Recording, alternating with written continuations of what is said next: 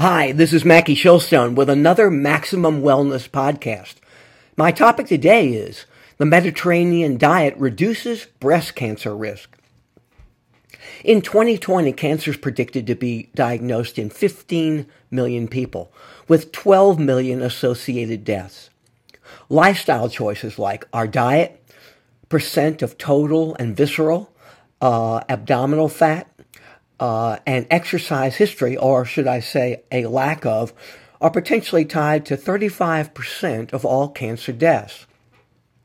According to a research study from The Table to the Tumor, the role of Mediterranean Western dietary patterns in shifting microbial-mediated signaling to impact breast cancer risk, which appeared in the November 29th issue of the online open-access peer-reviewed journal Nutrients, quote, diet-associated elevation of cancer risk has been specifically linked to 13 malignancies and is most commonly correlated with prostate, colorectal, gallbladder, pancreatic, endometrial, and breast cancer patient deaths.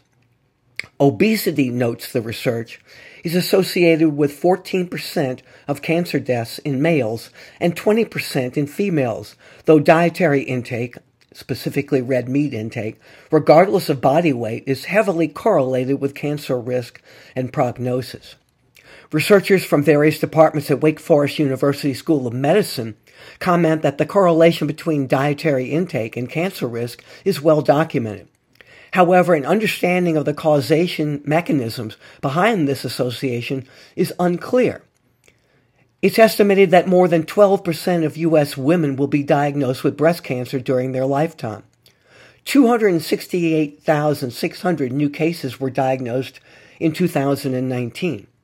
Breast cancer risk is also associated with health and lifestyle behaviors. It's estimated that approximately 30 to 50% of all cancer cases could be prevented by practicing healthy lifestyle habits and minimizing exposure to cancer risk factors. The Mediterranean diet is a good place to start on the cancer path, prevention path. Consuming a dietary pattern that consists largely of vegetables, including beans and legumes, fruits and whole grains, while reducing exposure to processed red meats, refined sugar, carbohydrates, fat, and excessive alcohol is the hallmark of the Mediterranean diet.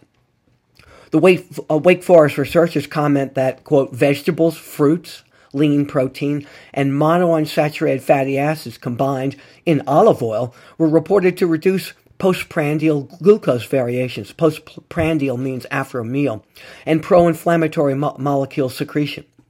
The omega-3 fatty acids contained in fish oil, and nuts that are the components of the Mediterranean diet have anti-inflammatory effects and thereby reduce what's called arachidonic acid-derived eicosanoids. That's the problem. On the other hand, the Western American-type diet, characterized by containing high amounts of refined starches, sugars, red and processed meats, saturated fats, trans fats, and low amounts of fruits, vegetables, and whole grains, has been associated with an elevated breast cancer risk.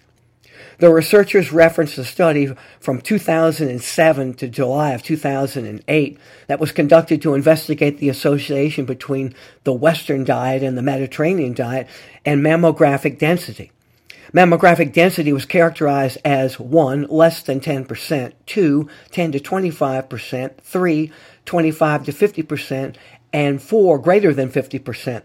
The researchers reported that women who had higher adherence to the Western-type diet were more likely to have high mammographic density compared to women with low adherence to the Western diet.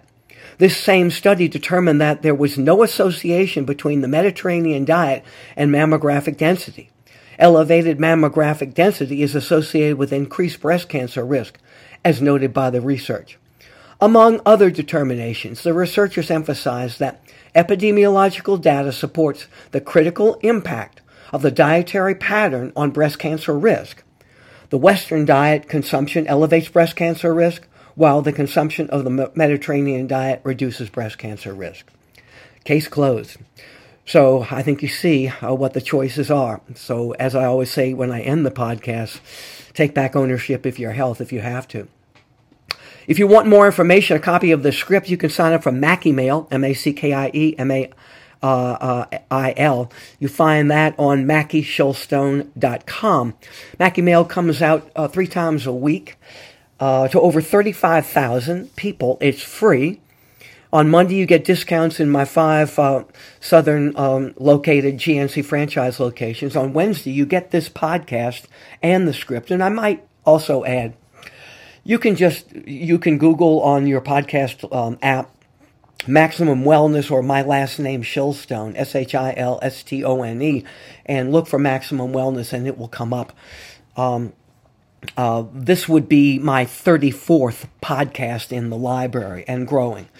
On Friday, you'll get copies of a video of my TV segment that appears on WWL television here in New Orleans, and it's on WWLTV.com, so you can look there. So there's a lot to get. It's all free. And as I said, go to MackieShillstone.com, sign up for Mackie Mail. Want to follow me on Twitter and Facebook, where you'll find much of this information also. It's at Mackie Shillstone. So again, that's at Mackie Shillstone for Facebook and Twitter. So until next time with another Maximum Wellness podcast, I'm Mackie Shillstone. Until then, may God bless you, keep you healthy, safe, happy, prosperous, and as I just said, it's never too late to take back ownership of your health. Have a good day.